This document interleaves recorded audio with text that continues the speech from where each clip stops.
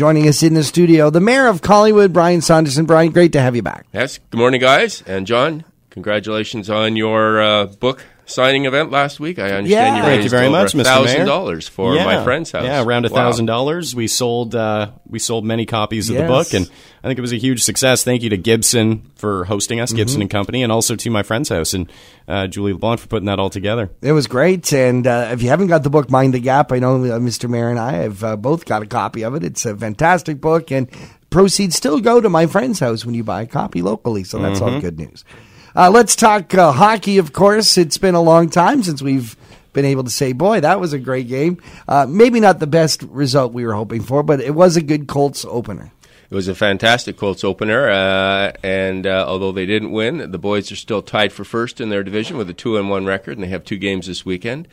It was a sold-out crowd, and I'm told that of the 213 junior A franchises across Ontario, they were one of only 4 to have a sellout crowd, and we're going to grab number 1 spot for attendance for the first game. So fantastic. What's your feeling in terms of the way it was all laid out? Did it go the way you'd hoped in terms of the prices, the concessions, all that stuff? Well, I mean, it was a sold-out crowd. It's the Colts business model, and we're certainly hoping it's a sustainable one. My understanding is they're 2/3 sold out for this weekend, so the home game here. And so if you want tickets, go online and get them. They are available online.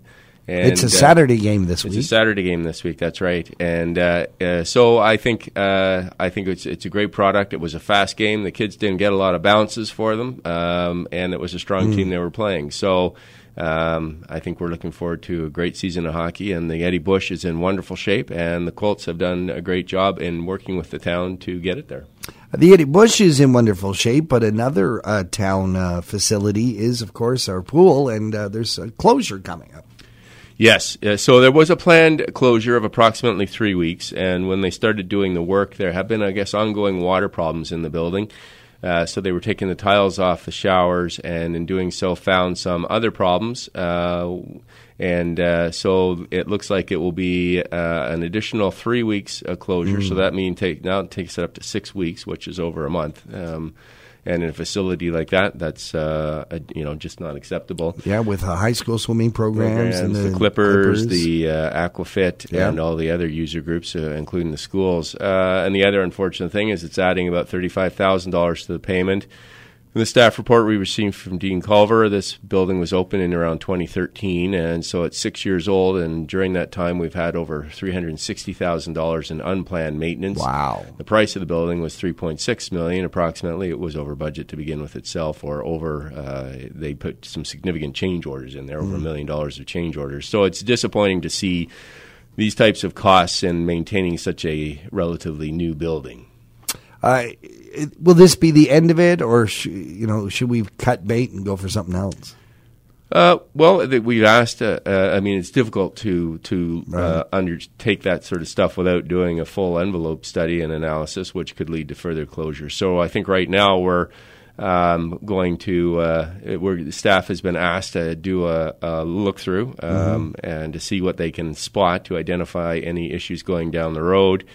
I guess the short answer, really, when we did the Parks and Rec master plan, is there was some discontent in the public about the pool, about the type of building, but there was a huge amount of discontent in the fact that we don't have a centralized multi-use facility, which I think is really a wonderful thing for a community. It's a source of pride. It's a gathering place, and it's where people can really come together, despite user groups and ages and all demographics. So I think that the centralized multi-use facility is that discussion is coming back on the table very shortly as we plan for the future. We've been discussing that for a long time. We have been discussing it, and maybe fourth time's a charm. Well, with the multi-use facility, of course, you're going to combine sports and probably the arts, and the town, of course, supporting the arts in a big way with Art Crawl.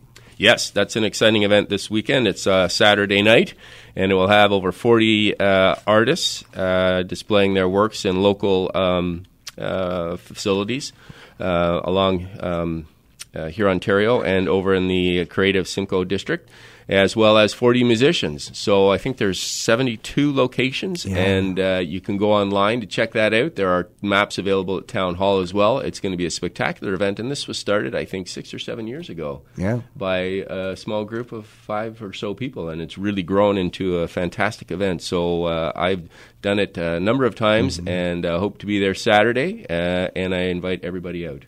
Mr. Mayor, thank you so much for joining us. Mayor Brian Saunderson from Collingwood.